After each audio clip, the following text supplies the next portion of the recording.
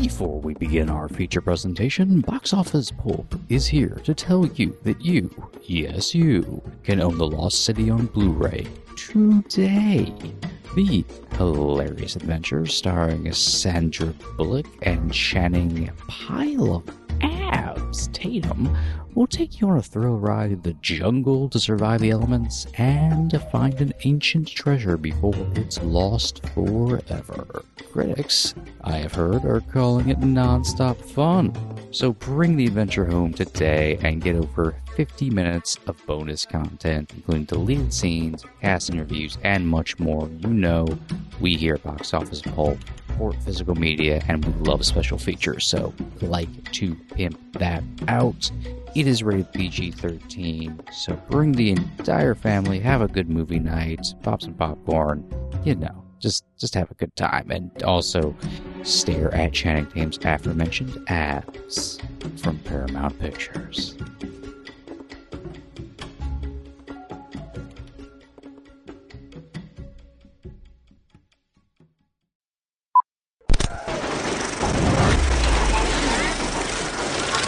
Here's Johnny! I'll be back. And you will know my name is the Lord! I'm walking here! I'm walking here! I'm sorry, Dave. I'm afraid I can't do that.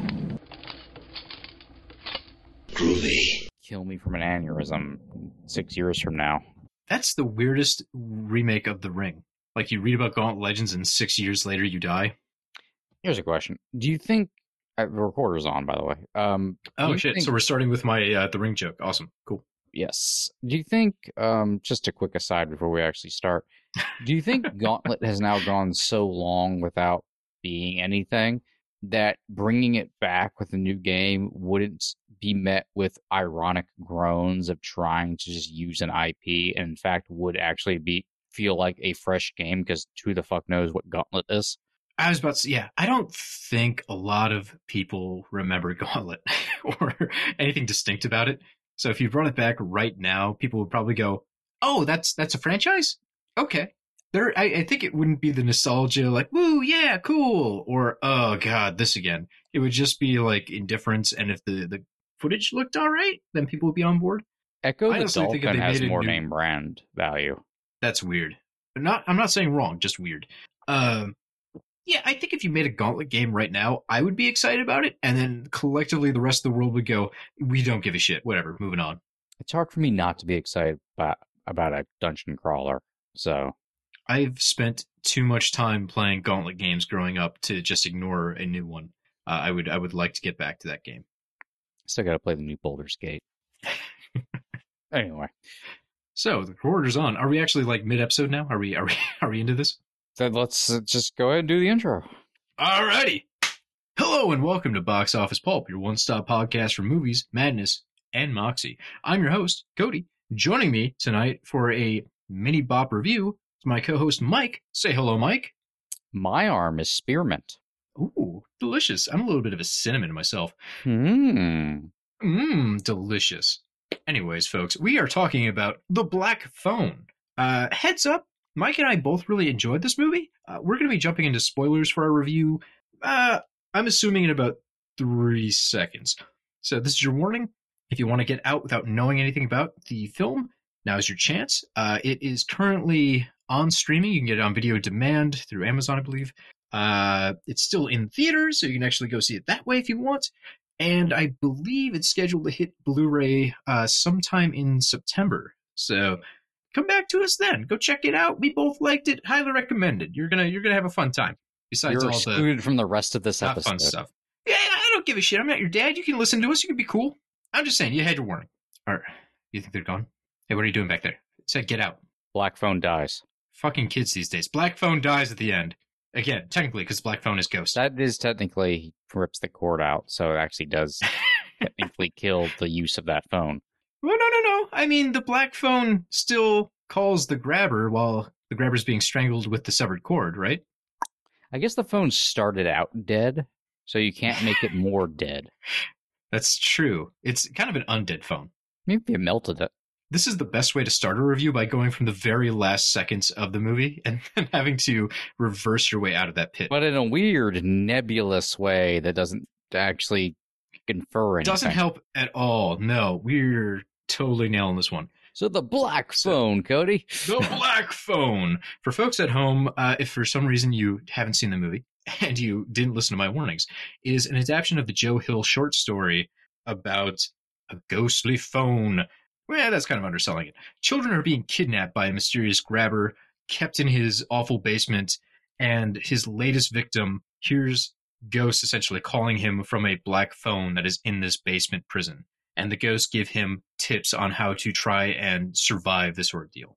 Pretty cool setup, nice and spooky. You get Ethan Hawke as the Grabber, which is a really great villainous turn for him. I mean, folks have been making a shit ton of noise about him taking on villain roles since he did this in Moon Knight, basically back to back after a long, long career of pretty much being the good guy. But he really, I think, knocks the role out of the park, considering he's not on screen that long. He's terrifying. Just a lot of it, too, is eye acting, because he's wearing a mask for a majority of his performance. So you just see these big, wide eyes and this kind of split personality thing he's doing. It's very unsettling. Top tier. I think this maybe is probably his finest performance. It's like defining kind of performance. It's so not Ethan Hawke. It's very different than if you were watching one of his like Linklater movies. But that's what's fun about it too. It goes against expectations, and he's really vicious in the role. Plus, I want to take a moment just to talk about the mask too. The Grabber has this really interesting mask. It's like a 2-part system where the top is kind of like a white devil horn thing, and the bottom can be changed out to different mask emotions. So there's one that has no lips, there's one that's a very wide smile, and one that's a very angry, deep frown, a cartoonish frown. So depending on the mood of the villain, he can swap out mask parts and then appear on the scene with a reconfigured mask, which is really neat. It sounds complicated, but the movie doesn't have to spend any time explaining. You just get it the second you see him wearing different pieces. Yeah, and it's so effective. I saw a really interesting take on the masks that it was just a random comment that I saw. So I'm sorry, random person on the internet who isn't going to hear this probably. Mikey stealing son of a bitch. I would credit you if I could. That it was, and of course we'll get into the themes and stuff, but it was representative of an alcoholic parent, where every time they come in the room, it's different. It could be any sort of expression and mood that the parent will inflict on you, so you don't know. And that's what the mask like represents. I hadn't thought about it that way. I thought it was just really interesting take, and I can actually see. And I can see Derrickson Cargill going that way, kind of like extrapolated from it's stuff that's not in the story. The movie's way better than the story, but we'll get into the story later. It's surprising though, because the Joe Hill short story is 20 pages long, so it is not material that's a full movie. It's the Cliff Notes.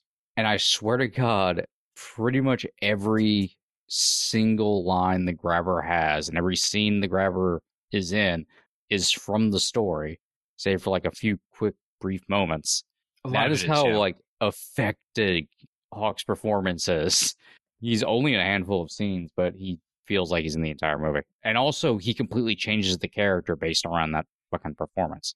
Oh, yeah. Well, as long as we're doing this, to the book's end, I reread the story recently, and I was surprised that the Grabber is called the Grabber one time, just as like an aside, the newspaper calls him that.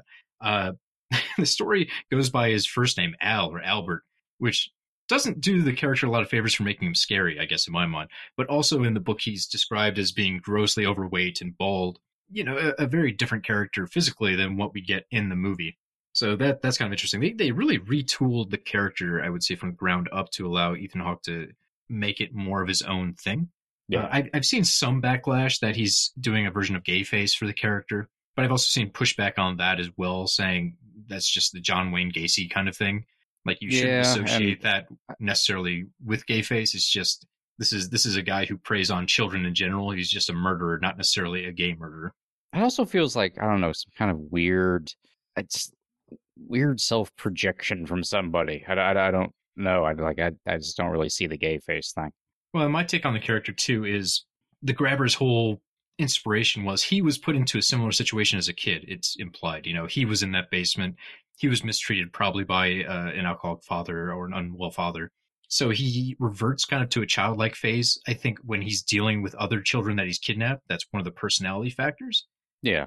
And I think that's why some people are maybe taking it as a kind of a gay-based thing, because he's speaking in a higher register, more childlike maybe. Which is, I don't know if I have any right to say this, but I feel like is kind of insulting if you're just saying like, whoa, you talking high register, that's gay face. It's just kind of weird. I would agree, but we're also setting up straw man because we don't have someone here with that opinion. So that's true. It's hard to attack or defend that point right now. I personally don't see it, but that's just where I stand. Yeah, but it felt like, there's a bit of hints of cycle of abuse there, which goes then into the alcoholism, and then the entire aesthetic and point of the film, theme of the film is child abuse. And it's abuse all the way down. And what stems from it, it's not a fun picture at all. It is heavy. And what's interesting is... Well, I'd almost argue that, because, yeah, it is very heavy and very dark subject matter. It is fun. You do have a blast. Yeah, there's moments of levity in there. I think of the sister trying to commune with Jesus and then just berating Christ later on when he doesn't deliver his end of the deal. What the fuck, Jesus? That's a laugh out loud moment in a theater about a movie on child abduction and abuse. Well, it's just the charisma of the characters in general. Yeah, you do have moments, I would say, that are surprisingly light. I wouldn't say that go against the film. It doesn't feel like a tonal mishmash or misstep. It's just the movie has maybe a little bit less grimness than you would expect given everything that happens inside of it. It feels very 70s authentic that way. Yeah. And I mean, as long as we're talking about the 70s aspect, it's very nice to get something that I wouldn't call a nostalgia piece, just a period piece about the 70s, considering it feels like right now, if someone's making a throwback movie, it's the 80s. It's the 80s. Everyone wants to do 80s. Ever since Stranger Things, that's what everyone wants to do. That's where the money is. That's where the nostalgia is. So I really appreciate getting something that is a visual and actual setting themed throwback to the 70s. It's refreshing after everything. Yeah, I figure we would have moved on to the 90s by now, to be honest. That's coming. I'm sure. Actually, I do think there is some stuff in the pipeline that takes place in the 90s, but the 70s is just both. Derrickson's very subtle about the film influences of the 70s look to it and stuff, but it's there. But I setting it during that time of emerging stranger danger. Or that started to become way more well known and well worn a thing. Or at the same time, because Derrickson's not going heavy 70s on it, you almost kind of forget you're in a period piece at times. Yeah. So I almost had to keep adjusting my societal lens, and it was interesting. Like, okay, if this was set now, you actually would have had to do story gymnastics as to why, like, when a teacher is seeing that there is obviously must be some sort of like home abuse going on, why they wouldn't do anything. It's like, right. That didn't really start happening until like the 90s is when we started talking about that. Like the gymnastics of why don't any of these kids have a cell phone or anything along those lines? Mean, yeah, there's that, but I'm talking about like the interesting societal circumstances that you both get to shine a light on for like that time period, and also just telling like a greater story of like this is how things almost today started because of how it was treated back then. For me personally, though, I really love not anthology, sorry, a good period piece in horror because it just removes a lot of the technology questions right now. You know, instead of having to worry about someone having a drone or someone having a GPS or someone having a FaceTime situation, you don't have to explain any of that. You don't have to worry about easily made cell phone calls. You can make it more about the characters and how terrifying their situation is. I like stripping out technology from movies when possible. And that's why the Cabin in the Woods movie, I think, is effective for me, because the inherent premise there is, oh, you're out in the middle of nowhere where help can't get you, and there's no cell phones. Ooh, bad things are unstoppable out here. And like a period piece, that's kind of it. You know, if you have something set in the 50s, you have to depend on yourself or community to essentially save you from a bad situation. And how do you communicate with the community? How do you reach them? There's also something I believe when it comes to horror that whenever you take it out of the period of now, like now horror almost represents something else, like horror that's commenting on the now. And not that horror in a period piece doesn't comment on the now, but horror fits in where it's almost as if it always needs to take place minimum 10 years previously. Like it has to have this air of the bygone past in some way to almost make it feel more ethereal and heighten the horror aspects of it, where it does feel more otherworldly. Where if the little title card comes up and it's the same year you're sitting in the theater watching it, there's almost this weird. It's like you get into a different mode of watching it. Like, okay, this is a different kind of horror movie, even if it tells the same exact fucking story. But if you just put like 2000 instead of 2022 on there, then it suddenly feels different. It's the once upon a time in a galaxy far, far away kind of thing. Bingo. But I would say too, if you have a story set right now and you have any sort of strong theme to it, you're going to have people that inevitably will bitch and say, "Oh, the movie's so preachy," because I think they feel like, okay, this is obviously a commentary on current life. Anything it says is trying to teach me a lesson or trying to tell me something. Whereas if you take that same subject matter and throw it 30, 40 years in the past, I think for a lot of kind of picky eaters when it comes to cinema, that will go over their head and they won't necessarily think, oh yeah, this is a commentary on my modern life, but they'll get the lesson and maybe it'll worm its way into their head. It provides like enough of a disconnect for it to go subconscious to them. Right. Because obviously the movie, like we said 100 times already, has a lot to say about abuse, how we treat children, children's autonomy in society, and really how their leaders have let them down. You know, in the movie, the cops are useless. Adults are useless. Adults in general are useless, which there is no way when they were making this, they weren't thinking about our current day life. You know, you can set it in the 70s, but it's clearly aimed at what's going on right now. I gotta say, we're all seeing all these useless boomers. Yeah, not doing anything, or cops that, you know, would rather shoot you than help you out. That was one of my concerns watching the movie, actually, when Finney was finally getting out of the place and the cops were going in at the same time. I'm like, oh man, they wouldn't give us an ending where the cops just like accidentally gunned down a kid, would they? Just to really drive home how useless the police were in this whole thing. I feel like Cargill probably mentioned it once while scripting. Like, could we? I respect Cargill quite a bit, so I would hope he wouldn't do something like that. What's interesting to me is none of that's from the short story. Not at all. So like none of the abuse or the alcoholism stuff, none of it is. That is also, well, okay, so the abuse, the alcoholism, most of the physical stuff about the grabber, the mask too, that's all from Cargill, and that's all from Derrickson creating that. But what I thought was really interesting too, because I'm not religious at all, is they brought in religion to the whole thing. Yeah. Because there's like no mention of God, I want to say, in Joe Hill's story. And no, I mean, there's only like vague psychic stuff too, so. Yeah, just a little bit of that. And they really bring that to the forefront. They add the religious aspect to it. Although it's not like a character actually has a dream and Jesus walks up to him and he's like, hey, here, let me rap with you. So you can take it however you want. There's something supernatural happening, obviously, with the ghosts. But the little sister has visions and she is trying to communicate with a higher power to help her funnel her powers into saving her brother. That's all new. That's stuff they have added into the movie to make it a complete story. Whereas the short, 20 minutes, pretty much everything in it is covered and used. And it's just not enough to make this an hour and a half long picture. So I thought that stuff was really interesting. Again, not as a religious person, I'm not at all, but I still found that doing an interesting tightrope walk where you don't have God being the savior at the end, where it's like a hokey pro-religious picture. Oh yeah, it's just there because she believes in God because it's the 1970s. Yeah.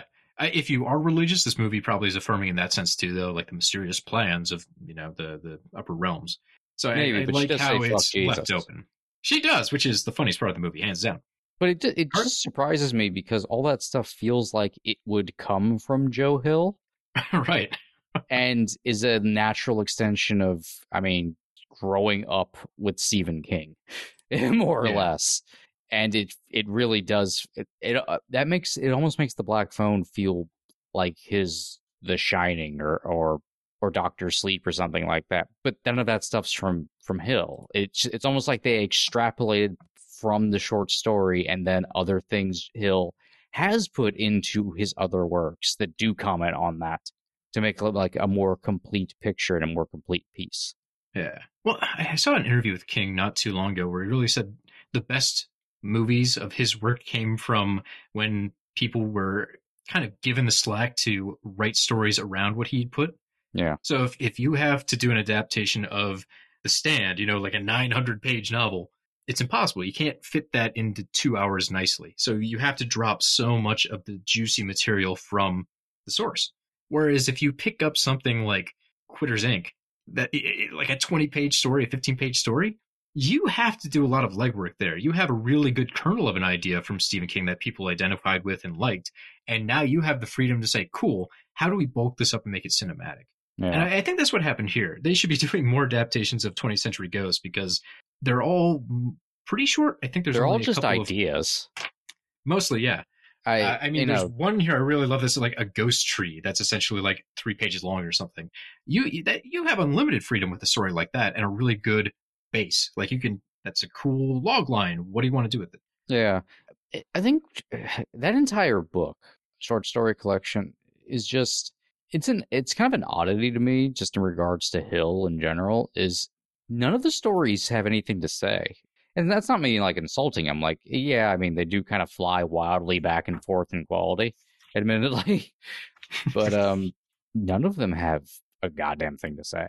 There's like 1 or 2 or 3, I would say, that do have some commentary. But again, they're all about 20 pages long or shorter. So it's really tough to do more than express an idea in that. They're really good spook stories. I mean, they're pretty much like, you could almost say it's Hill's more like dark version of like a Goosebumps. Yeah, I would say there's maybe something like Abraham's Boys that I would argue have some sort of deeper thematics. That one, but a majority, I would agree with you too. And I can't remember the name, which is driving me crazy. But there's the one where he's having like a recollection of being on the set of like Dawn of the Dead as it's filming. So I think some of those maybe have something to say that you could pick that up and run with. But by and large, didn't they try to like make The Cape? Maybe. I just had to look this up while we were talking because I'm like, okay, what have they done? They've done Lock and Key for Netflix. They've done In the Tall Grass for Netflix. There was Horns as a movie, and there's The Black Phone. I want to say there's maybe one more, but I cannot remember what it is. I want to see someone try to make The Cape. That randomly epic story in the middle of that book that... I'm forgetting Nosferatu.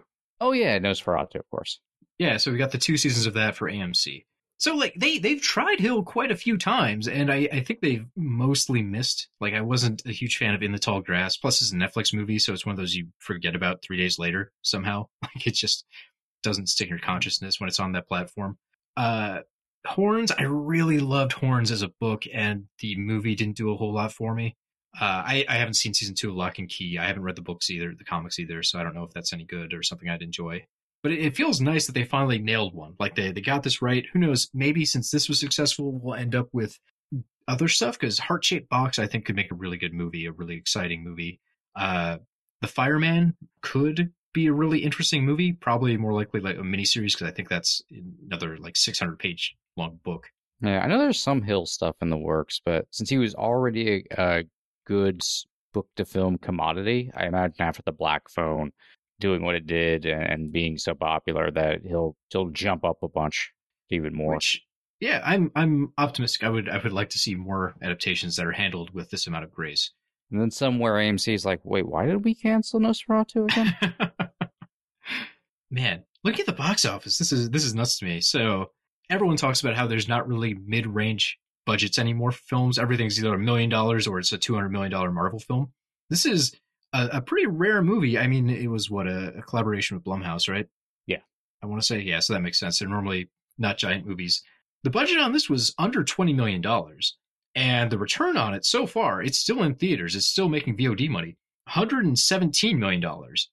Oof. So pretty goddamn good, right? Even if you factor in advertising and all that shit in there, this is making a lot of profit. And this is kind of what that Blumhouse model was designed for, right? You make movies that are $10, $15 million if you make them well, $100 million in box office doesn't sound like a lot, but for that kind of picture, that's raking in money. None of the money's wasted on anything. Well, and I should say, too, the movie doesn't look cheap at all to me. Obviously, it's not filmed in 30,000 different locations. It's mostly, in a basement or at Finney's house. But it doesn't look cheap. It doesn't look like they, had $15 to stretch out. No, a $200 million movie looks about the same. There's movies that cost $200 million that have the same amount of locations and basically the same type of locations. They cost $200 million for no fucking reason. Yeah, so I would say it's economic. It doesn't feel like it's wasting a lot of time. It's wasting a lot of space. That's one of the fun things with the structure too, because it's almost like a Christmas Carol. Each one of the ghosts that Finney has talked to him is giving him some combination that he will need to eventually get out of the scenario. Whether it's, okay, you need to know that there's a locker over there to get into because at the end of the movie there's going to be a killer dog and you need to give that dog a steak so he doesn't try and murder you. Or, hey, dig this pit and in the end the bad guy will fall into it so he's incapacitated. Or pull out this phone line so you can trip the bad guy. Here's the combination so you can get out of the house at the end of the movie. All these little pieces turn out to be very useful. So it's not like you're burning time through there. There's a 10-minute segment where you go, was that needed? Yeah, it's a very fun, nice that everything is functional. It's a Rube Goldberg plot machine where you don't really see what it's coming together to do or that it's even like putting parts together until those moments in the third act, which was so fucking genius. Because I just thought nothing's really happened with that hole. The vent thing didn't go anywhere or it got into the fridge. Yeah, it feels like failed attempt after failed attempt, but these are actually all essential pieces to Finney's victory and escape at the end. He needs each one of those to happen. Which is also just, it's almost like Finney, it's like if the ghost, we know the ghosts were actually there, of course, but you could almost view the ghosts as his brain calculating, just trying to figure out, what's in the room, trying to utilize it, and then putting it all together at the end. Yeah. The one thing I would criticize, though, and this feels like studio notes or just maybe a lack of confidence on Derrickson's part, at the end of the movie where they say 3 different times, the killer had 2 houses. Because there's a part in there where the cops explain it. It sounds like it's ADR'd in like that to explain to the audience, well, he hid the bodies in one house and he did the murdering in the other house. They have, the characters say it, they have 3 different ways of reiterating that one point, they were afraid the audience wasn't going to get it. Which is funny because that's something I think visually they explained pretty early on when the cokehead brother is like, I wonder where it could be. And then the camera pans down to the basement. Visually you get the sense, oh, these 2 are tied. And then when the brother pops up later, you get the idea, oh, of course, yeah. I did enjoy his house. I did enjoy the thing with the brother, the pan down, because it's telling you what the twist is there, but you could also completely miss it. Yeah. So when it actually pops up, it's not unbelievable. It's like, oh wait, they told us this. I was just too stupid to notice. Well, that's why I'm frustrated at the end. I'm like, oh, that's a subtle, clever way of visually letting the people know what's going on. And then they have to outright tell you it multiple times within 2 minutes at the very end. It feels like someone from the studio went, I don't know, people might be confused. Keep going, push it. Possible. Which it drives me a little batty. It's just trust us enough to figure this one out. I think we get it. When you see the kid coming out of one house and all the cops are at the other house, we'll put the clues together eventually. We'll figure that out. I would say too. Psychics existing pissed me off, but one other thing I think folks might not enjoy about this movie is the same complaint we got with Sinister. I absolutely love Sinister. It's one of my favorites. I've heard from so many people that they lost interest in that film the moment the ghost children were introduced to the movie. And I feel like Derrickson is doing a very similar thing here by using the ghost children for essentially the jump scare factor. I don't mind it. I think those jumps are pretty effective, but I know a lot of people are turned off for some reason by ghost children in general. I don't know what it is. They see a ghostly child I'm out. This isn't scary. I don't like it. Yeah, well, sucks to be them, but I didn't like Sinister. I didn't like Sinister, but I also did not care for the jump scares. Get the fuck off Sinister. The podcast. We're done. I didn't really feel like there's only really one jump scare I honestly remember. There's a lot of really good jump scares in the found footage portions, like No, the car lighting on not fire, Sinister, the- not Sinister. I remember all of the Oh, bad okay. jump scares in Sinister. Trust me. I'm talking about the Black Phone. There's only like one that I really remember, and it was very effective. I liked the Ghost Children because mostly they weren't utilized for scares.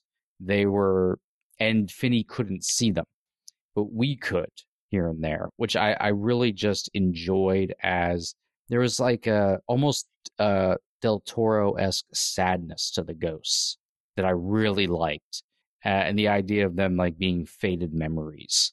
So Ghost Finney losing not its being name, the able to see longer them. it goes, the less you remember. Yeah. Yeah. That was nice. That dialogue, I think, is pulled too directly from the story. Yep. So they got all the beats, and they just got to fill it out. Despite there only being one ghost in the story. Yeah, that's true.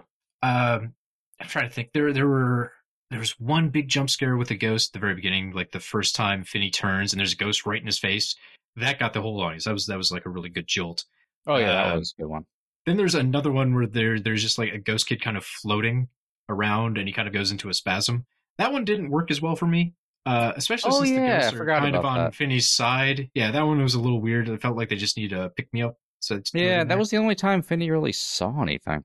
Right. Yeah, I think that's why that one kind of sits weird to me. It's like, okay, well, the phone is there because he can't see them, theoretically. And then all of a sudden he's got his pen light pointed like right at one. And it's doing a weird shake like, this guy's on your side, man. Why are you trying to freak him out? I wouldn't be surprised if that was like a weird reshoot thing. It's like there hasn't been like a thing in a little bit, so yeah, which is fine. I mean, maybe the movie would have been more hurt without it. So maybe something more forgettable is better than that. I don't know. I can shrug it off. It feels like another one of those things where it's like, oh, there's a formula we've got to apply to get the audience interested. I mostly forget about it and just go on. Yeah. So those little beats kind of throw me off.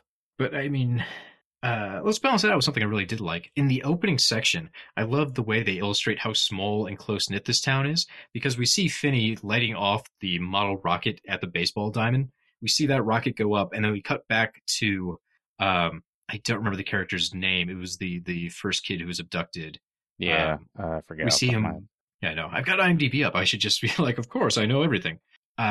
We just see that kid riding down the street, and he notices the rocket going off in the background. Yeah, which is really fun. I like that idea. Like the geography is all tied together. You realize, like, oh, this is only a couple of blocks. This is not a huge city we're in, really. Yeah, Derrickson, I think, did a brilliant job with with plotting out the geography. I felt like I did kind of know each area of that town, which was very important, kind of from almost kind of making the town into a character standpoint for you to know where everything was, which also which makes the search, the sister's search for Finney, like a little more visually interesting, but you can be a little bit more involved in it as a watcher instead of just watching someone pedal, because you kind of know where everything is. So you feel like you know the same information she does as she rides around the neighborhood. Mm-hmm. And for me too, there's two nice points about that. One, it makes the cops look even less effective when you realize this is not a giant town. Like, how have you not figured out where like 6 kids have disappeared to in a town this tiny where it's that close knit? And two, in a lot of movies where like the pets all go missing or the kids all go missing, it's kind of portrayed as like, oh, we didn't know about it until we saw like the missing person / pet ad on the wall. This one is like, it's such a small town. If a kid goes missing, it's seismic. Everyone knows about it, and there's a gap in the community all of a sudden. Like, those are the guys you know. Those are the guys you play baseball with every week. So it's more disturbing to me when you have a movie that's a close-knit community that's being frayed apart by some sort of, like cancer in the middle of it that they can't find. They know it's in there, but they're not really looking for it. Kind of touch on something. Another neat point is the story isn't, again, the short story doesn't mention the city like at all. It's all in that basement, which is kind of funny because I would say the setting is such a huge portion of what makes this interesting and fun. And again, totally made it whole cloth from just from the movie. Yeah, it almost feels like kind of like how much Haddonfield feels like it has a personality to it in Halloween, the actual first one.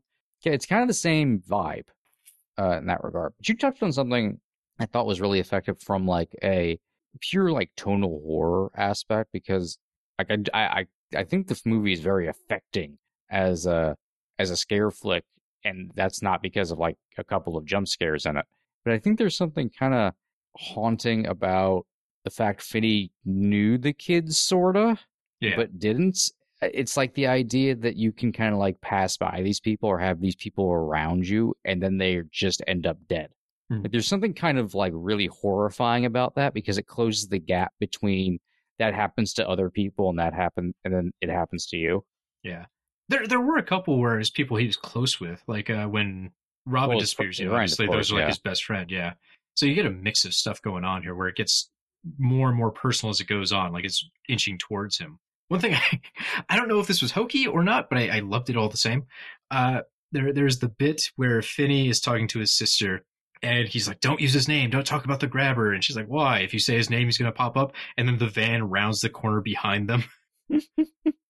It's just kind of like some of that stuff, though. I like some of that. Like it's a little bit of like an eye roll thing, because he's not supposed to be supernatural himself. He's just a grabber. But I still like that. It's like the community is so small, and there's only so many spots where kids would be. Like, yeah, he would have seen him before. He's scoping out his hits, and just the idea, almost the mythological. If you say grabber, if you say Bloody Mary in the mirror, she'll appear.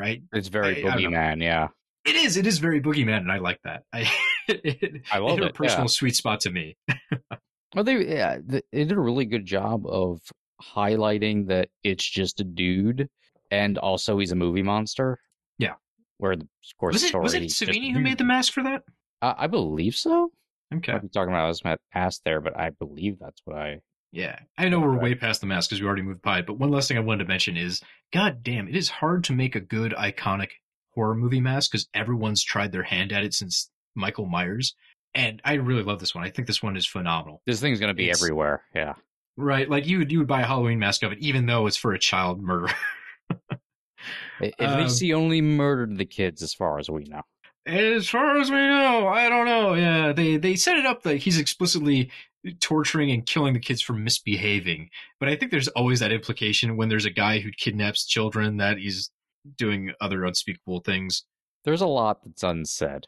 Yeah, which I know bothers. Which I know bothers probably some people, but I like how I enjoy that we know absolutely nothing about the grabber, and I don't need to see the grabber actually like try and undress a character. It's fine. It's fine. Let him just murder the kids. There's occasional intimations, but also it puts you in the mind of Finney because you don't know if that's what he's gonna do.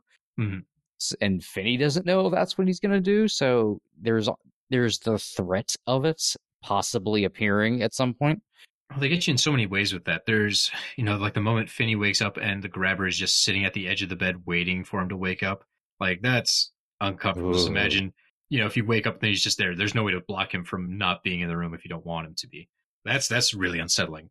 Yeah. But then there's the moments, too, the tension of the grabber just sitting at the top of the stairs with a belt, waiting. He's just waiting for Finney to go up there, trying to trick him into thinking, oh, yeah, he can come upstairs. And the moment he does, he's going to beat him so severely, it might kill him or just knock him out for a day. Like, oof, that is pretty darn effective by itself. I don't think you have to add in the threat of sexual assault on top of it. No, not at all. But yeah, I'm sorry, last thing about the mask. Just to finish the thought about how tough it is to make an iconic mask. Just think, because the Michael Myers mask is effective because it's simple, right? It's just a white mask. There's not a lot going on. There's complicated design or anything. There's some masks where it's like they tried too hard to make this cool or edgy, and it's got a lot of details you can't really make out or remember.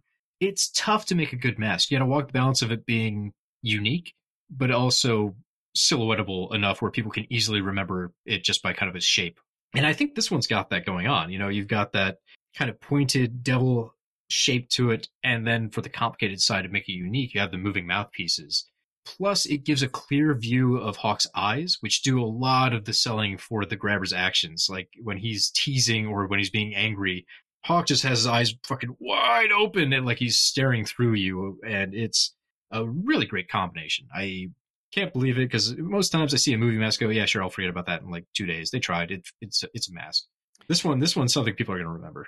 Yeah, I think because of a lot of times they try to make it iconic in the creation of the mask instead of just making something that it's like one of the reasons Sam in Trick or Treat is so iconic is Doherty wasn't trying to necessarily make like a character that would be at Universal Horror Nights, where it feels a lot like many filmmakers, especially like the indie horror scene, no offense to anybody, go out of their way to try to make like an iconic looking, like I mean it happens to everybody. I mean fucking why did Horace Pinker and Shocker have like a checkered thing across his jumpsuit? It's to make him look iconic.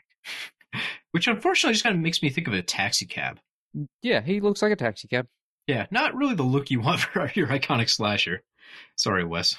I mean, he's iconic to me, but or even just thinking of Jason Voorhees, though, like how lucky we are they stumbled upon, like, I don't know, just fucking throw a hockey mask on him in the third film. Yeah, just throw like, there's no way they could have been sitting there thinking, like, nothing like... This will be the most famous iconography in horror once we put this hockey mask on this murderer, this backwoods killer. Because it's such an insane thing. A hockey mask? What is that doing in a cabin in the woods? Why would a killer throw it on? He was wearing a burlap sack in the last movie. And yet, you can't help but look at that mask and go, oh, that's effective. It's such a weird nonsense thing, but it really works. Yeah, I don't think people can necessarily know ahead of time. You can look at all the user feedback you want, but you can't necessarily funnel that into knowing what works and what doesn't. You're only guessing. And I better see these all over the place for Halloween. I better walk into a spirit store and one's on the wall. I've been wondering about that. I've seen some on like Etsy that are like handmade. So I might just have to buy. I'm sure like Trick or Treat will do one, but they gotta like mass produce these things. As long as we're talking about merchandising, since this film was so successful, I really wonder if we're going to end up with a Black Phone 2. Because Derrickson said he has an idea that Joe Hill says he has an idea, and like, apparently it's been broached now because of how much it. I mean, you make $100 million, I think Blumhouse is going to be knocking on their door right away. This is, unqualified success on all fronts. People liked it, made a lot of money. Why not? I feel like if you want to make it, I'd be really interested to see how they continue it, though. Like, I feel like you could do something with the characters. Like, I feel like with the psychic stuff and like the idea of missing children, you could do something where the kids are a little bit older or maybe adults. Or I think there's ways you could do it. It's interesting. Yeah, I mean, it's tough though, right? Because you either stick with the kids getting older, and in horror, a lot of people don't like that because they're attached to the villain, right? They want to see Jason Voorhees. They don't really. Yeah, it would be weird to do it without the grabber. Or if you bring the grabber back, then you have to get into some sort of supernatural thing that's even more supernatural than just psychic visions. And I don't know if the audience fucks with it just kind of fucks with the point of the ending. If you throw him back from the ghost getting revenge, and then he's just like a zombie, or he's a ghost who can interact and kill people. And I mean, it was interesting. Or, I mean, as interesting it would be if it was like an older Finney and he had visions of the grabber. You know, you're playing with like a little bit of the cycle of abuse thing. Like maybe he has like PTSD from the experience or whatnot. I mean, even having the grabber, which would be interesting, though, but even having the grabber appear there would still feel like, as interesting an idea I think that is, it still is like, but we were kind of done with the grabber. It feels like we should move on from the grabber. Yeah. I was going to say, though, if you're pushing the cycle of abuse idea, that's already baked into the story that Finney went through some traumatic stuff in the film, but his whole life is pretty awful. His dad is abusive. His mom committed suicide. You could easily fashion him into the grabber 2.0 if you wanted to go that route. I hate that idea. I don't really like the idea. It doesn't feel like that's where it should go. That would be... I'm saying that's like, you have your cake and eat it too by maintaining your characters and also reintroducing the grabber. I mean, I hate the idea. I would hope they wouldn't go that way, but you could. Once again, the balls on them to do that. Like, no, we're going hardcore into the theme that we're playing with. But that would be such a terrible idea. They're all too smart for that. I would trust them to not go that route. I don't think Joe Hill would be like, that's the way I'm writing it. But I'm very curious because they haven't disclosed the idea, and they have to have some pretty good hook for all these people involved to be like, that's definitely what we want to do, a sequel to this. Because Derrickson didn't even stick around for the sequel to Sinister, and that was kind of his baby. And that one left itself open to a sequel. So I feel like Hill must have said something that was absolutely brilliant for everyone involved to be like, oh, totally, we'd do a part 2. Yeah. I don't know. Fuck it. You know, if it's interesting, then I'll watch it. Hey, yeah, why not? I own Sinister 2 on Blu-ray. I'll watch anything. You got me. One last thing I wanted to point out, though, because I'm always excited when this happens. Jeremy Davies just popping up as a real piece of trash. Like, God, that guy's always fantastic. Putting on his Jeremy Davies performance. Yeah. Like, that guy is just stuck doing period pieces now, isn't he? We can't allow him into the future. It's too terrifying. He's such, like, even when playing a complete dirtbag, you just kind of want to, like, there, Jeremy Davies, there. You really do. His wife's dead. I understand why he's an alcoholic. His job sucks, and he's trying to protect his kids. Here, you should can sew maybe me into a horse if you want. Yeah, whatever it takes. I'm sorry. I'm just going to spend the next hour now thinking of Jeremy Davies' cameo page and how insane that was. Can Jeremy Davies be in more things, please? Right, yeah. Put that guy in stuff. I'd like more, please. Where's he in the MCU? He's the Beyonder. I'm sorry, I'm just thinking now if they replaced Christian Bale, like they fired Christian Bale after the entire movie filmed, and they're like, hey, we need a new Gore. Could you be twitchier, Christian Bale? And he's like, I don't think I can. And they're like, well, we're going to have to find somebody new. Get Davies on the phone. Get Davies on the phone. He's on speed dial. Well, you just pick up in Hollywood the Jeremy Davies phone. It only dials to Jeremy Davies if you need a Jeremy Davies performance. I'm sorry, I'm playing Jesus Prime in the new American God season. And then he hangs up on you. You call him up. He's like, I'm sorry, I'm too busy voicing Baldur, of all things, in the God of War video franchise. What a weird career he's had. It's amazing. Yeah, you go into his filmography, and every time he just picks something out, like, that was a thing? He did that? Oh my god. I thought he was just like in Hannibal and like The Revenant. I didn't know he did all these other things. Calming individual, Jeremy Davies. Calming individual. It's a weird note to end this episode on, but I think it's also a fitting one. Just a little Jeremy Davies reprieve. No, we end the movie on him apologizing for being a piece of shit, so we might as well end the movie on us apologizing for not appreciating Jeremy Davies enough. Oh, I thought you were going to say we end the podcast with us apologizing for being pieces of shit, too. We're never apologizing for that, Cody. Folks at home, I'm blinking very slowly a Morse code message. I know it doesn't help you since this is audio, but just know it's an SOS. Mike, did you ever consider that we're living in The Last House on the Left remake, and I'm that one kid in the bathtub who really doesn't want to be one of like the abusive rapists, and you're like, boy, if you say anything, cops will come and I'll have to murder you. I've always assumed that's pretty much our entire relationship. Yeah, I think that sums it up. Ooh, I would love. Get it out. What do you got? What do you got? I would love to be killed by a microwave. Pretty baller, right? Yeah. I know this is a story for a different time, but isn't it a little disappointing we didn't get a chainsaw massacre at the end of that movie like in the original? We got the microwave, which is metal as hell. No, like, I really like that's one of the most microwave. memorable parts of the movie. Yeah, the microwave was great, but I mean, God, that's tough. It's like on one hand, Chainsaw Massacre, that's pretty fucking iconic and pretty goddamn awesome in the original. Yeah. And the other, microwave. This is a why not both situation. I would introduce like another one of the family just to be like, someone has to get chainsawed. I'm sorry. I think I may have to go with the fucking microwave. Bold. I mean, that does set the remake apart. Yeah. Nothing else has that fucking microwave kill. You got me there, yeah. And just the idea that a doctor would use his medical expertise to paralyze you so he could blow your head up with a microwave, like, Jesus Christ. That's in the spirit of the original, of taking things a little too far. Folks at home, I think we're done talking about The Black Phone. Obviously, we both really loved it. Hopefully you've seen it before you listen to us yak about it for an hour. Anyways, if you have, watch it again. Yeah, why not? You got nothing better going on.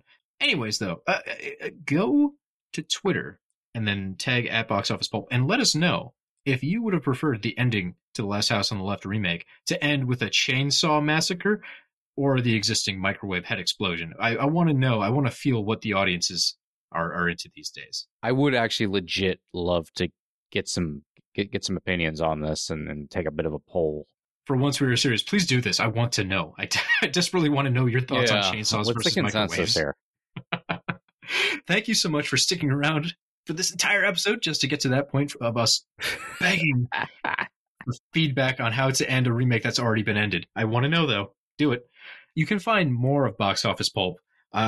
This blows my mind. I didn't realize we were on so many different services. We're on Stitcher, apparently Spotify. You can find us not on YouTube, but I feel like we should just throw it up there now because we're on everything else. Google. We're at boxofficepulp.com if you want to find our whole backlog of stuff. We are all over the place. You can find us on Facebook. I'm running out of platforms we're on that I remember. We're everywhere. It's fantastic. Give us a look, an iTunes review, whatever. Actually, hold up. Before you leave a review, if it's below like 3 stars, hey, go ahead and keep that one to yourself. That's okay. 5 stars though. Mint. I'll take it. You can So send did all the Mike- negative reviews to me personally. I need to Mike be as a knocked down person, few just pegs. review him. Yeah, That's just fair. flog me. Flog me.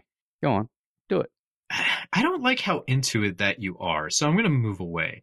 Mostly, I was proud of myself because I managed to work Mint into the closing segment, so it seemed like it had something to do with the movie. Oh, that's good. And now we've ruined it by you asking for a spanking. That's a wrap. Get the hell out of here.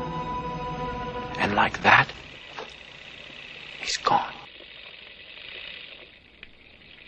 Mike, can you do lines as Hellraiser asking for a spanking? Tee-hee. We make ourselves laugh. We're good. Host. Ho, ho, ho. Chatterer, get over here and spank my pasty white bottom. Do you think Pinhead has pins in his butt?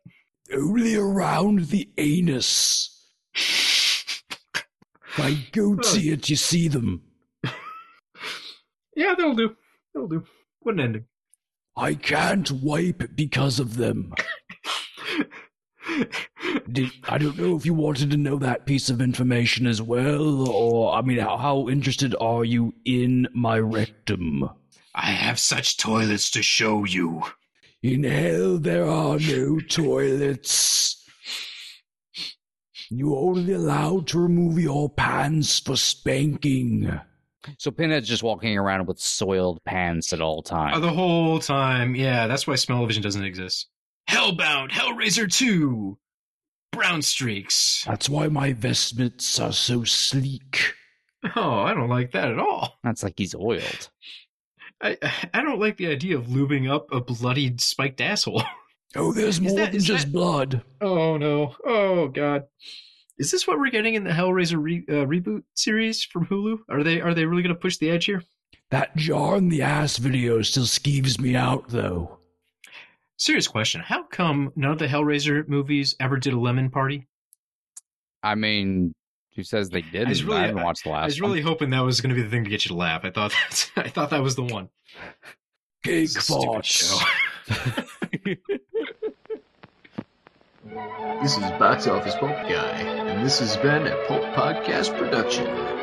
Now please, please, please, put a gun in my mouth and pull the trigger and say goodnight. And now, on with the show.